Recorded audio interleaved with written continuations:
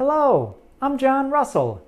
Today, we are going to begin exploring some of the most difficult vowel sounds for non-native speakers of English. Let's review the I and E sounds, which we have explored in previous videos.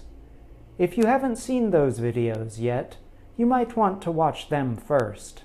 The difference between I and E is important because mixing up the two vowel sounds can cause confusion or embarrassment. I is almost always spelled with the letter I, as in dig, while E is more commonly spelled with two letters, EE or EA, like feet or dream.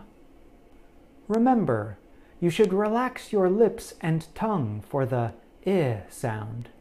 Your lips should be tense for the E sound. Let's practice. For this exercise, you will need a mobile phone, computer, or some other way to record your voice. I want you to pause the video when you see the text, and then record yourself reading the text. Then compare your recording to my voice. Pay special attention to the E and I sounds. Is he still feeling sick? No, but he is feeling really weak.